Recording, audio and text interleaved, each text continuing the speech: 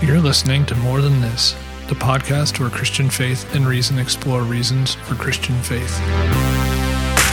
Life is not a sequence program from the sky, but it's a story woven up, down, in and out, like the stitches in a... If you enjoy our show, please consider supporting us for as little as $1 a month on Patreon. Check out our site at www.patreon.com/morethanThisPod. Thank you.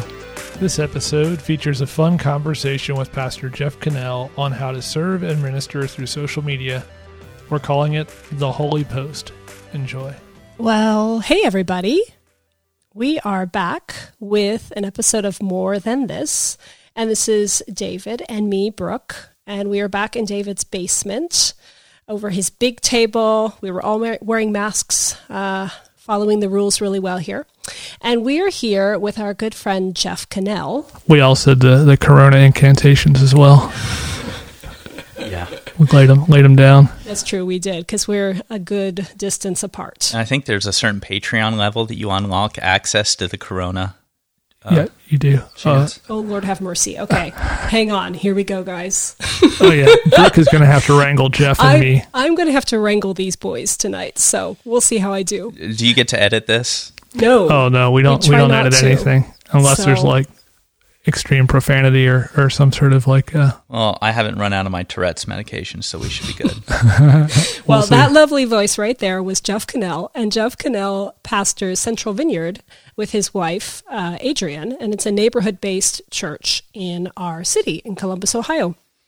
And we really wanted to have a conversation with Jeff Cannell. Well, for many reasons. Jeff is knowledgeable on all sorts of topics. This chat could be about practically anything.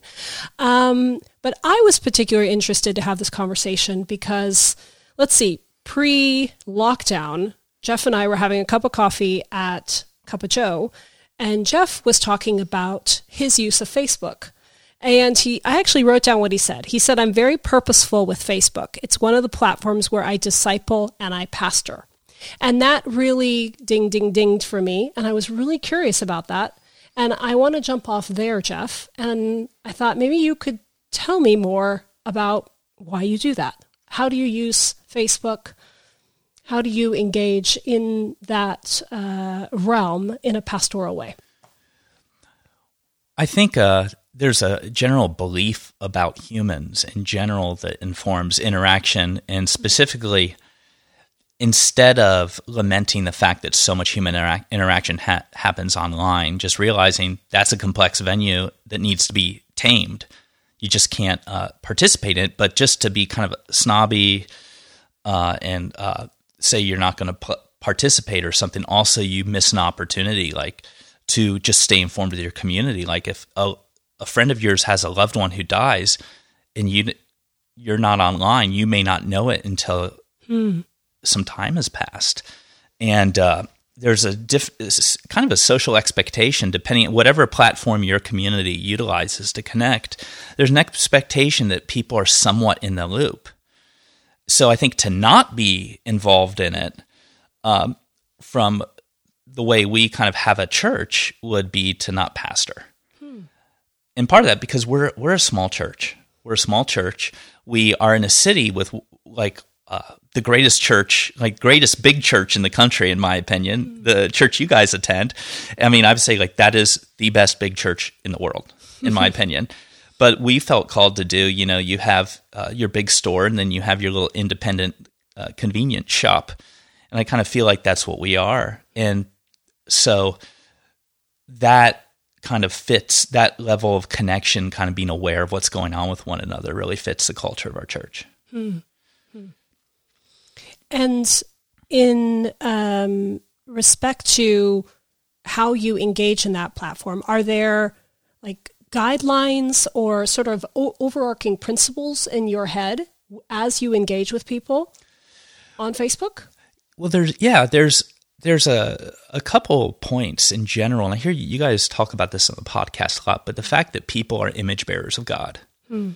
And I grew up in a context where we really focused on the sinfulness of people, and it was almost like the more you acknowledged how bad you were, the better person you were. And over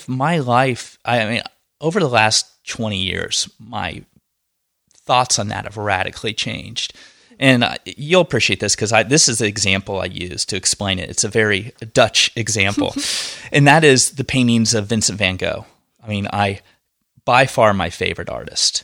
And you'll know this when we've been to the museum with you. Mm-hmm. I've been there twice. Is when we look at his paintings, we do not see what he saw when he painted or what he painted because the dyes have all radically shifted color because the chemical composition. So they forensically figured out what the paintings first looked like. So every work of art we see of Van Gogh's is severely damaged. But I've yet to have a conversation about his art where people lead with his artwork being seriously damaged. We just are in awe of the beauty of that creation. And so starting out with humans, I believe we're fractured beauty. We're not totally the doctrine of total depravity. I'm not going to go off on that tangent, but I do think it produces or is more likely to produce a certain way of viewing and treating people that to me is, I'm on the halfway point in my life. I don't have time to live in that world anymore. So humans are image bearers. And so how do I interact online? We're holding the fact that I'm interacting with these holy reflections of God. No matter how far gone someone is, it's really hard. Jesus is like this weed that you can't ever fully kill. Goes in the cracks of people's lives. And I'll leave point, what about Hitler and this stuff? There are sociopaths and whatnot, but in general, people can make decisions or to destroy their frontal lobes and empathy and stuff. But by and large, I think if we're called to be kind of like forensic specialists or whatever that try to find out where Jesus is cropping up in someone's life. And generally, if you spend time online, by viewing people, what they love and what they hate, you can find some touch point with Jesus. So I guess the first thing is recognizing there's probably something of Jesus going on in everyone's life and looking for that. It's really interesting, beautiful. Jeff. I love that image of the Van Gogh paintings, but I think it's also an interesting image to conjure up for social media because so many people are probably trying to portray themselves in the best colors, right? They're not showing the faded, cracked side, or maybe they are and they don't know it. So pastorally, how do you kind of get around that when you know that the mess behind may be more beautiful than the facade that they put up?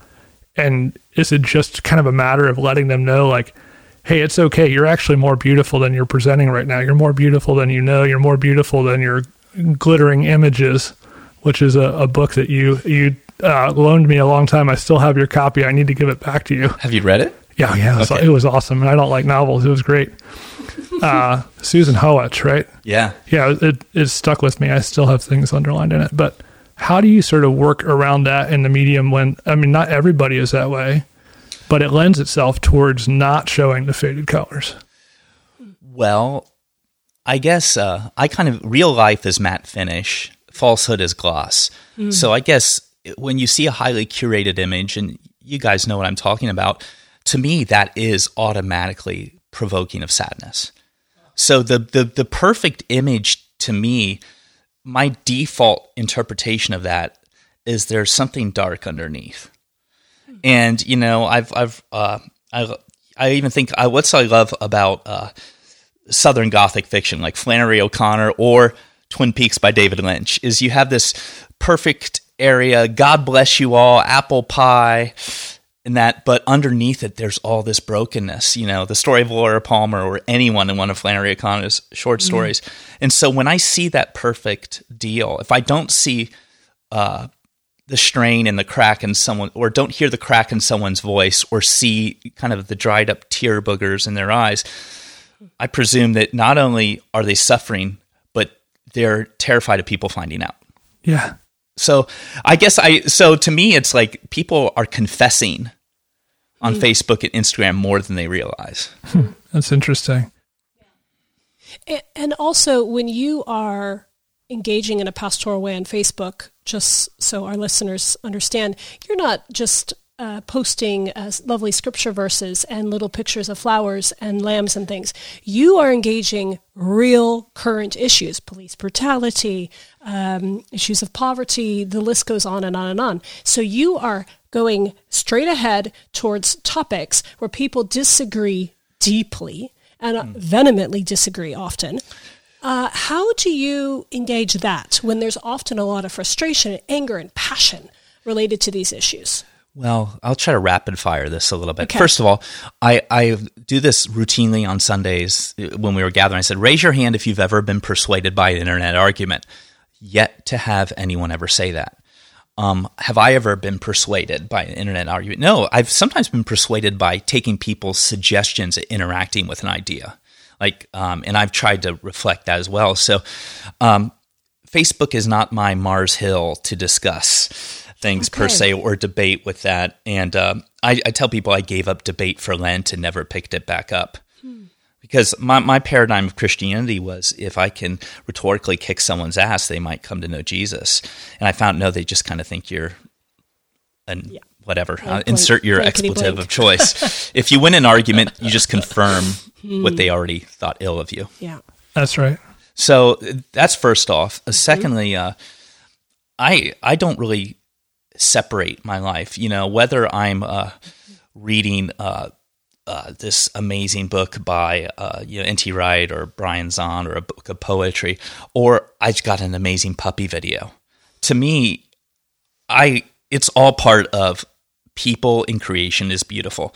And even if it's something that makes me laugh, if it's a funny comic book meme, or it's something my son sent me, or it's this deep theological rumination, I don't really do well with categories. It all comes out of this human experience where humans, different from other species, have certain species-specific longings, and it comes out there. So the thing that's hard is, most of my friends on Facebook aren't actually people that would say they're followers of Jesus. And at least the people that are interacting in my feed, I'd say 60% of them aren't people of faith. And when I do engage controversial issues, especially if they're ones that people who identify as Christian disagree with or argue about, I recognize I won't engage a controversial issue unless I'm willing to babysit that post. Because there can be harmful things posted by people that could injure people that are very precious to me. And so I will not post something that, before I go on vacation or before I go to bed, unless I'm willing to get an update, because there's this wonderful thing about Facebook is you can hide comments without deleting them, and people don't know if their comment has been hidden or not. So if you delete their comment, they get this little, I've engaged a conflict and this person has been prompted to react, and there's some little reward thing that goes on in their brain. But if you hide their comment and there's a sea of comments of people interacting, and they don't get any takers on their comment, they don't get that, their amygdala didn't get any responses out. So I curate I'm not a fan of free speech. This is my living room. And Facebook is my living room. And in the same way, if you were being belligerent to someone I love, in my living room, I'd do something. I'm not going to let you do it on my Facebook page. So curating difficult conversations is really important. And I just try to be one person. A wise philosopher, Steve Taylor, once said, double lives take half as long. So I really learned this, especially interacting with my Muslim friends. And really, part of really observing your life and your family's life, Brooke, really said, I talk about Jesus the same way at the bar or the coffee shop as I do on Sunday morning. And one thing I have to really curate or gatekeep on Facebook is when people don't engage that ethos. Either I try to translate for them or I just hide their comment and take it private. I really like that. Because I'm the opposite of you at the moment, Jeff. I will post something, and if someone has a different, I'll just not engage it at all, because it's just, I don't want to show it, give it power. I'm posting things regarding, Muslims or belief in one God or these sorts of things. But I really like what you're saying regarding it's your living room space and to feel free to speak to those issues. I thought that was cool. I saw one of your posts, Jeff, and I think we're probably all friends on Facebook, are we not? Mm-hmm. And I saw one of your posts the other day, and it was here's what I don't need coming from this. And it wasn't snarky. Mm-mm. It was just kind of you kind of take the gotcha out of it, and you're like, no, we already know this. So just because it is your living room, and it's not, it's weird. It probably is Jeff's living room, because he would on the last episode where Kate and I talked about social media is kind of like a dream. Mm-hmm. Like, cause you're like, oh, of course my kindergarten teacher and my crossing guard and my boyfriend from 5th grade, are all in a conversation together. That usually only happens in the surreal or Facebook. So my 2nd grade teacher, who changed my life, literally made one of the biggest difference in my life, follows our services on Facebook. Really? And that's it's really crazy. It is really cool. But a lot of people's living rooms don't look like this. Like, they wouldn't have all these people into their space. So it's a really interesting opportunity. But when you don't have that sort of consensus of we basically think the same way that a lot of people have when they have people into their home or into their life period, and especially having such a broad range, I think is really interesting that you're even laying out netiquette, as we call it, in all the syllabi that we have to post now. We have to give, because everything's online for classes. We always talk about netiquette, so etiquette for the internet. Okay. But I think it was just interesting to see you've done it a couple times, Jeff, and I'm not afraid to jump on either. I mostly don't publish anything controversial, but I'm like, this is not how we talk here. That post you mentioned, I probably hid 25 comments on. Oh. Really? There are some people that posted stuff or tried to argue stuff, and my thing is, what you're trying to say is really a poor representation of something someone has already written a book about, what you're representing there. So if you really care or want to move the ball forward, why don't you actually read the books each other's and get out of the echo chamber? I'm not going to be there for your addiction, because the internet is not catharsis. So it's not catharsis, but you also acknowledge that nobody that you know of, including yourself, has ever been swayed by an internet argument or post. Yeah. So what is sort of your driving impetus for posting these things? What is your heart in doing it, and where do you see the sort of heart of God? And as a pastor, what's your view of posting these things? Well, I struggle with this, and I fall short of this a lot. So it's hard to talk about, because I don't know how many posts I've had to apologize for, or I pulled, or I almost finished writing, and I said, yeah, I think this is really clever, what I just wrote, and I think it demolished this person, and I think it's not going to have any positive impact. And I like what I wrote, so I'll cut it and put it in a simple note, and then delete it and never look at it again. But I like to think of, Jesus never issued a position statement on really any issue. He would never do what the pundits do, of give his take. Jesus never published a position paper. He asked questions, and he was provocative curiosity, and he always found a third way into a discussion that made room for people to move out of their echo chambers. So I think the person who's inspired me the most, actually, on the internet, and this has to do with going back to the image of God, is Dr. Cornel West. Is one of my hero of heroes, and I was watching him on a talk show several years ago, and this was early on in Obama's presidency. And some of you know that he was the critique from within of the increase in drone warfare in the Middle East under Obama's watch. And he's someone that loves, respects Obama's stuff, but engaged in healthy conflict with him over this issue about the sanctity of life and the depersonalization of humans through drone warfare. And when he was speaking about him right after Obama's, or he was talking about Obama in some context, and he was referring to him as, this precious brother in Christ, this precious creation of God. And I realized Cornel West is one of the few liberals that would go on Fox News.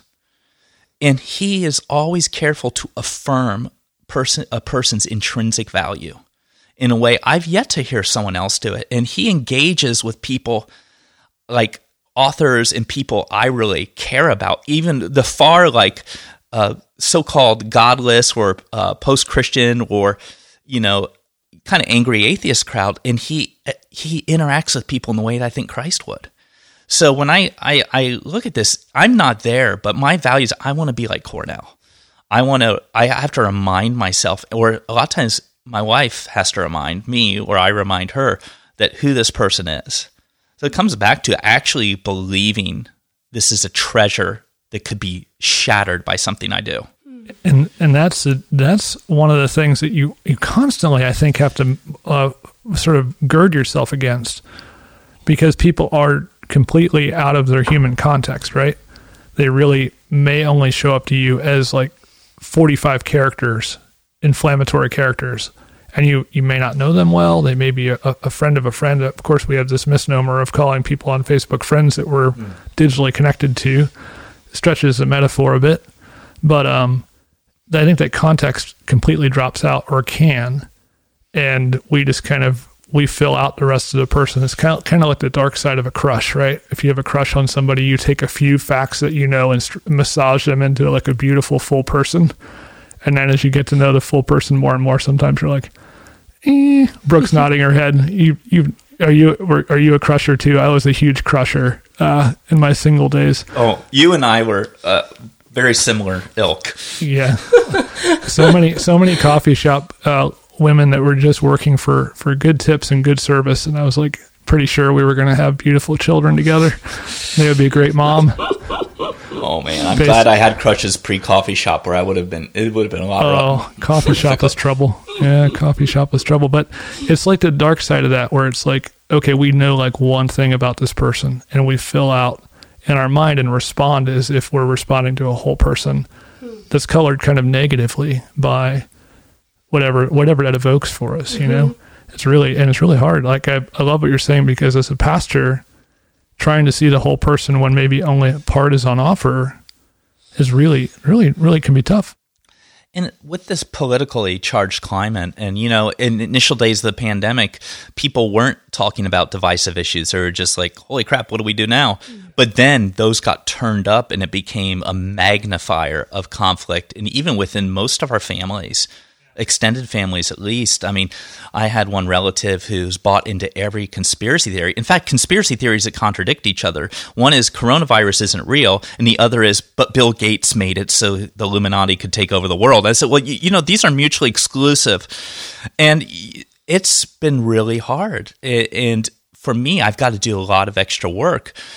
And realizing, what is the story behind the story? Is this a person who accidentally just got shown proof, or what seemed to be proof that they carefully weighed pro and con arguments and arrived at this worldview, or is it indicative of a different thing going on?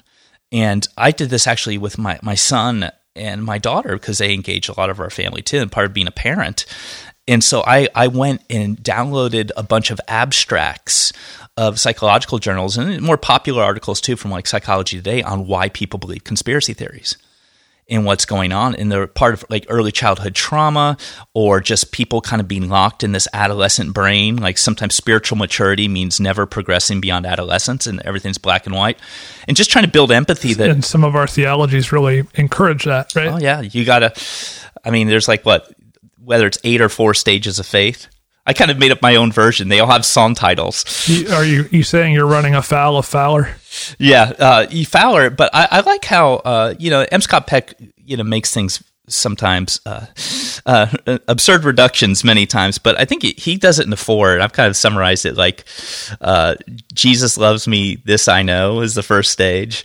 Second one is for the Bible tells me so, and the third one is, my God, why have you forsaken me? And the fourth one is, into your hands I commend my spirit. Well, it's good.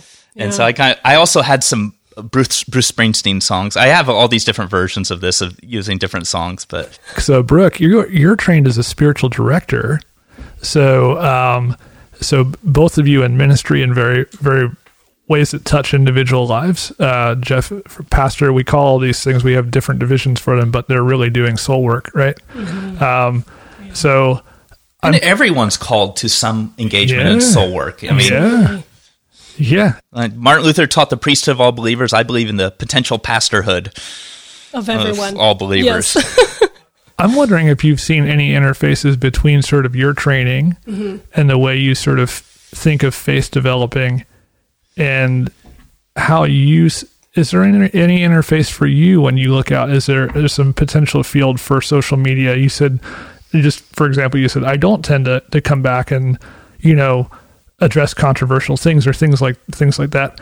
And I'm not saying that's bad or good, but like, how do you sort of see this? Because I'm really curious, as someone trained in spiritual direction, what you think the opportunities are there. It's interesting because I'm nodding along a lot with what Jeff is saying, and I think something else is going on social media is often people are really, really vulnerable, like almost too vulnerable. Oversharing.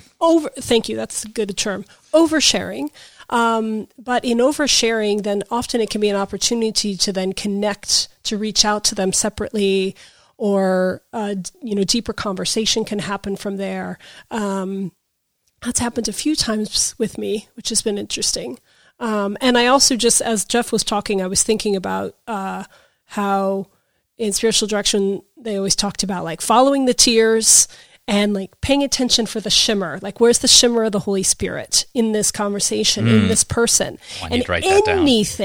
Anything can have that in it, know? Yeah. And I like what Jeff was talking, like someone is talking about politics or a conspiracy theory, but I believe that there's always something deeper going on.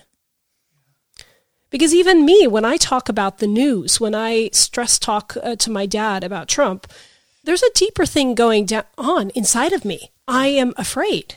I feel anxiety. And if I'm feeling something deeper when I'm stress talking about the president, then that's probably everyone, right? Yes, I think that there's a lot there. I think it's also interesting. One of the things I've read that I think is absolutely true, I think this scales a little bit younger, too, is that social media has actually gotten into like our philosophy of mind, like our brain loops. We don't feel like we've finished a thought or processed an emotion sometimes without posting about it. Like it actually, you can't get that catharsis of actually like getting a thought feels constipated and stuck and won't sort of just stop ricocheting until it has now become part of that thought loop. It has insinuated itself there. So I think you do catch people in some ways, like there's a lot of like curating and trying to put forward like, my best life, but also I think you get people's raw viscera just sort of coming through as well. And it's like, people are like, don't you think before you put that out? It's like, no, this is actually part of how I think. So me processing this, like you just got catharted on, as one of my professors used to say, I just catharted on you. And it's like, no, I wouldn't say that ordinarily, but this is actually how I process what I think. Wow. That's a lot, because I think like I kind of repeat to myself and talk to, my family about this is online is not catharsis. It's actually probably the worst place to do it. And a lot of times catharsis doesn't work. I mean, if you keep repeating something that isn't true or a falsehood, your brain's believing it for the moment you're actually saying it, even if you think it's crap. So if you buy into cognitive behavioral therapy at all, a lot of people's engagement online is actually strengthening the bad, unhealthy place they're in. So I think in terms of, is this redemptive more than is it cathartic? And I don't want to judge what other people do, but I actually think like if you watch people online, you learn so much about them. Like I know two people that generally probably every August they're going to start a manic episode that will last for 3 months, and I've seen that happen. I knew someone I know people that are on clinical stuff says this person is. I'm not a therapist, or I can't diagnose, but just if you read the DSM-5 or something, it sounds like this person is suffering from this mental illness, and literally I've built an expectation for certain people. And it just plays out. I've noticed this since I've watched one person from MySpace days, and I realized their mental struggles, and they don't realize. I would say people confess a lot more than they know. I just think that's true. Like you said, confess a lot more than they know. I'm like, I've said that so many times, but it's really true. So I have nothing more profound to say other than like, Amen. Yeah, that's really right. True. And one thing, though, I found is this has been unique. There's a unique thing going on online now. I've never had so many personal messages and letters and emails and phone calls, specifically from my friends outside of like our faith community. And it's really, the lines have become so blurred right now. The amount of people like who are going through like really hard stuff, like especially in the early days, I would pray with several people every day on a phone call who I maybe been interacting with on just friendship, common interests, common geography, music, and faith, because it all kind of ties in for me. But actually having people initiate talking about faith with me in wanting prayer. And the people who I actually, one friend of mine who I'd talked to a lot at my favorite coffee shop said, "Hey, you know, I'm a secular person, but my mom is really struggling with her faith because of how cruel Christians are on Facebook that she's seen regarding the virus and stuff. And so I've had her start following you on Facebook, and would you be willing to talk to her?" She's really, and I've had so many of those conversations, like people telling me, "Hey, will you talk to my family? I'm at this." And people I prayed with for 20 years. We've been doing a lot of social distance hangouts in my backyard. In fact, this is a little tip for everyone. I hope I don't shoot myself because I haven't bought this yet, but I want to get those outside propane heaters that they use at bars. Oh, we're saying they're going to be the next big thing. That too. Oh my gosh! Because everybody's going to buy them. So I'm getting 4 of them. Quickly, We'll delay the launch of this podcast until we've had like 4 weeks to So I'm actually building my backyard into a venue of sorts, and I had, we live in the backyard of OSU campus. We had some friends over, and literally I was interrogated about Jesus for 3 hours. A glass of wine, everyone's sitting around, by people that I've been praying for 20 years. And there's something really, and I was looking there one day. We've had actually our neighbors come and stay with us on a little mini socially distant vacation and stuff like that. And the amount, and I was seeing the other day because I've kind of come to the solution. I had kind of a real mental health struggle about a year ago. I just began coming out of like almost a year of severe clinical depression, like really scary level of depression while I was pastoring. That's another conversation. But when I brought that up for a reason. Oh, when I was coming back I was thinking like, who am I? Am I a pastor? What is my vocation? What is my calling? I try to hold those things loose, and I realized, I don't know if I'm a lead pastor of a specific church for my whole life. It's definitely not my identity. It's what I occupy my time with now because I feel called to. But my vocation, I'm a pastor whatever I do. If I'm flipping burgers or, working in a factory, I'm going to pastor wherever I'm at. And I was in my backyard with my geographic neighbors, and literally people, Adrienne just playing guitar. She was playing some Belle and Sebastian songs in the backyard. Neighbor walks by, said, "That's really cool. Like, come in." And we've been making friends. And I said, "This is our church. This is the church. This is church right now." And I love the institutional church, but we're in this liminal state right now where I think the church is being invited to evolve. Not because it into something different. New wineskin is presenting itself through this scenario, and I think online is a big part of it. But online directly, what I've been able to do online is provide more opportunities to personally interact in my neighborhood. In fact, people who would never darken the door of our church services have been engaging our online services. Literally, I went online so my neighbor could watch our service. So I'm broadcasting over Facebook and have friends in Cambodia watching, and someone who I could look into their front window from my front porch. It's just bizarre. This is really interesting, and this is something I've just started thinking about again a lot. Because I will own, and Brooke, I don't think you're a big commenter on Facebook or social media either, are you? But I go on routinely, and I've been thinking again.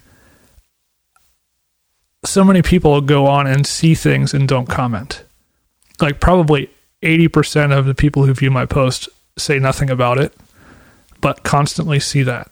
And you're forming an impression, and you're putting out church services, and they can attend in anonymity, and all of these things that it's kind of the positive side of like what we were taught, like in Sunday school, like God is watching you, like be good. But it's like, no, just the idea, like I am making impressions on people all the time, and I'll never know, like, unless they come talk to me, which sometimes they do. Like Jeff gets a lot of people that just come out of the woodwork and talk to him based on what he does. Sometimes it feels like you're screaming into the void because you get the same 5 cantankerous people who want to argue with you, but 80% of the people just sort of sit and watch and reflect, and it enters their soul somehow. It enters their psyche somehow. I never knew that until recently.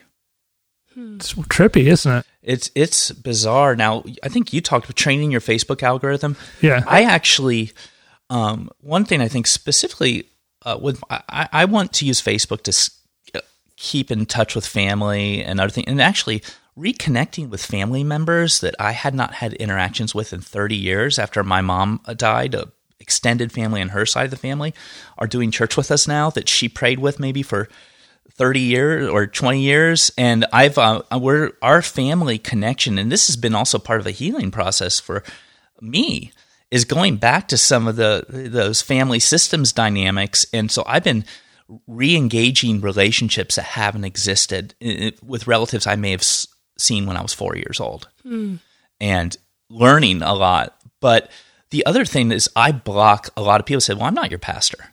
And it's above my pay grade, or I'm not your pastor. And I specifically, like, I have a pastor who would consider themselves very patriotic. Our tribe of churches we're in don't tend to be super patriots. They're grateful for the freedoms afforded, but I have yet to have been to like a Vineyard church that has a flag up by the altar. Mm-hmm. Having said that, there's a couple exceptions. And there's one person kind of lurking and posting a lot, and I automatically hide them. I don't do this. It happened once. I posted a really cool video about grace from Nadia Boltz-Weber. And this person, because she check marks a different opinion than they do on a couple non-central theological issues, automatically she's part of this Satan's plan to subvert the church or something. And I'm like, this person is explaining something I'm passionate about better than I can to my people. I want to hear this. And you're shitting in my Wheaties, and but I said, I'm not going to persuade you. I mean, you've talked to the smartest people on these issues, whether it's about engaging Muslims or loving your neighbor. You weren't persuaded by Rich Nathan or Bill Christensen. I'm not going to persuade you. I'm just going to say, peace out. Yeah. I like that. It gives you a lot of freedom as you engage in that space. And, you feed what you want to grow, starve what you want to die. But so I've blocked, and I actually did this like a game almost, like how many people, not block, but how many people can I unfollow on Facebook a given day? Because I've got a couple thousand people, and I say, I want to try to find 10 people to unfollow today. Just so people come up into my feed that I really feel like there is a calling in the life. And what's happened now is people I've specifically been praying for years, or dear friends that encourage me. Like, part of my survival as a follower of Jesus involves a lot of the community and friendships I have. And a lot of those people encourage me in my faith are people that don't know Jesus yet, but God is cool that way. Yeah. And a lot of people that provoke me to really struggle in my faith would identify as Christians. Yep. That's really interesting. We need to start walking towards the end of our chat, I believe. But as a last question, Jeff, I'm just thinking to myself, what last thoughts would you say to people of faith who want to engage more deeply with their friends in this space? How would you... Or what are some last thoughts that you would maybe share with them? Okay, I want to just pause for a second and really think, because I've got too many opinions. I think everyone needs to know, like, what do you have to offer? What is the most valuable thing you have to offer to this person? And specifically, how has God made you? How's God equipped you to be most present to this person in their life? And it may be, He hasn't equipped me at all. Maybe this isn't a person God's put in your life. We have limited social capital. There may be someone I feel like I can engage in an issue, but I've got to know, is this just an idea that I think I have something to offer, or is this something where I feel called by God? And I know that's really dicey material. So am I called? But what do I have to offer? I realize I don't have winning a debate to offer. My personal wiring is I love noticing like what God is already doing in someone's life. And then I feel like my job as a pastor is to notice, highlight it, express gratitude, and maybe generally the conversation just seems to organically lead to how I see Jesus in you. And almost anyone I know, there's something of Jesus. So I feel I may have a great opinion on this or something, but what I really have to offer, the only game I know how to play is highlighting what Jesus is doing in your life and having that conversation. So I have to let the other stuff go because that's a false self almost. Yeah. Brooke, we did not coordinate, or I feel like as two people talking to Jeff, we each get a last question because I'm like, let me think about it. Okay. You get 2 minutes. Will you allow it? So only give what you're supposed to get. Give your best. Don't only play the game God's created you to play. That is just so beautiful and encouraging and something everybody can engage with. It's just amen. Okay. Your turn, David. Last question. So this is something I've been struggling with, and it came up in the last episode that Kate and I did about social media. So I will say parenthetically that actually I learned this from Brooke and your family. So Jeff mentioned that Brooke and I go to the best big church in the world.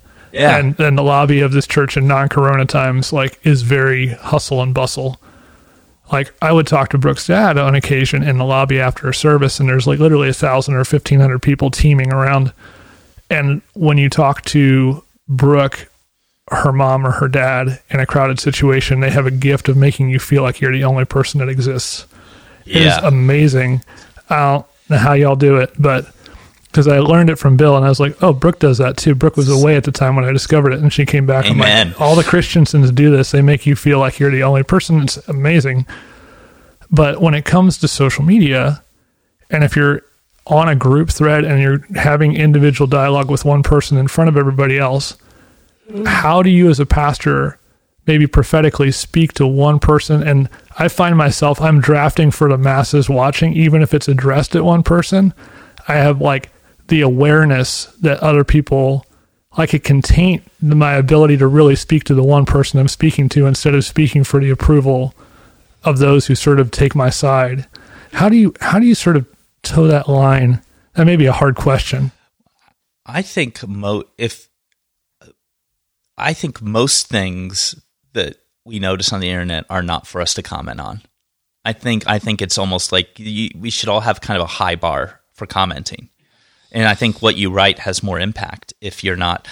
Now, but the other thing that I think a lot of times I take conversations offline. I think if you really believe in human dignity, and especially if you know this person, I said that this person is really they're binary thinking about politics and seeing maybe this person's of more liberal persuasion and conservatives are the enemy and want everyone to die of COVID or something. And they start posting that way.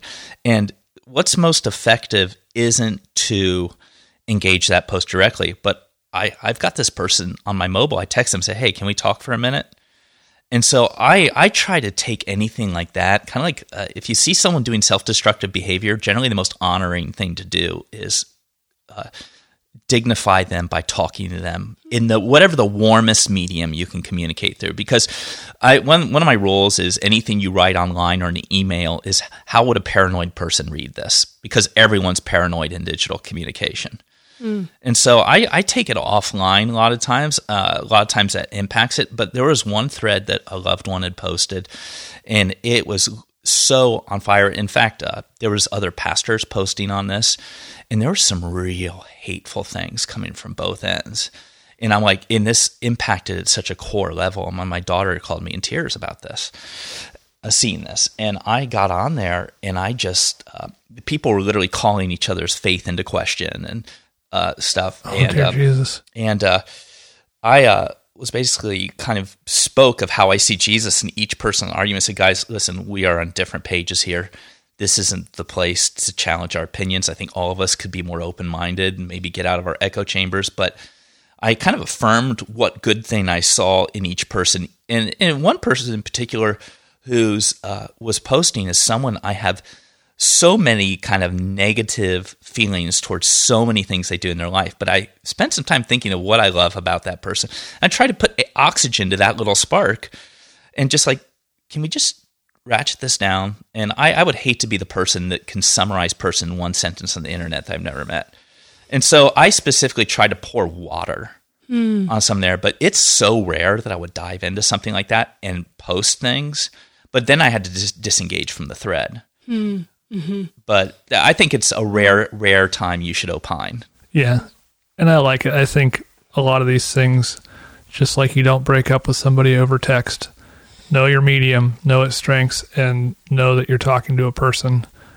And I just wanted to hear your thought on that because I've just been thinking about that more and more. I think so many people reply to one person, but they're actually replying to all the like-minded people that are on their side of a debate or something. So really good stuff. Brooke, is that the actual last question? I think that's a really helpful rule of thumb, Jeff. And I find myself as we end this conversation, just my mind and my heart is like teeming with ideas. And I find myself like actually excited to engage in a different headspace myself on Facebook and really asking for the Holy Spirit to lead me and to highlight people and how I engage. So we'll see. But this has been so encouraging, Jeff. And I'm really grateful to be invited. I've been listening to your podcast, and I like to think of things that make me feel less lonely in life, because a lot of times I feel like an outlier, specifically to Western cultural, predominantly white Christianity in America. I think a lot of times when we talk about evangelicals, we deplatform all the evangelicals of color because we let white people be the stereotype. But I get discouraged, and I feel less lonely when I listen to like podcasts like yours and realize there's so many people who really get the Jesus loves me thing. Amen. Well, thank you. Thank you for sharing your wealth of knowledge and your love. So much love is coming out of, hopefully all of you can hear it through the microphone as well. My basement is no longer a cold, dark place. No, Jeff Cannell has been here. All right. Thanks. And chat with you all next time. Love you guys. Life is not a sequence, but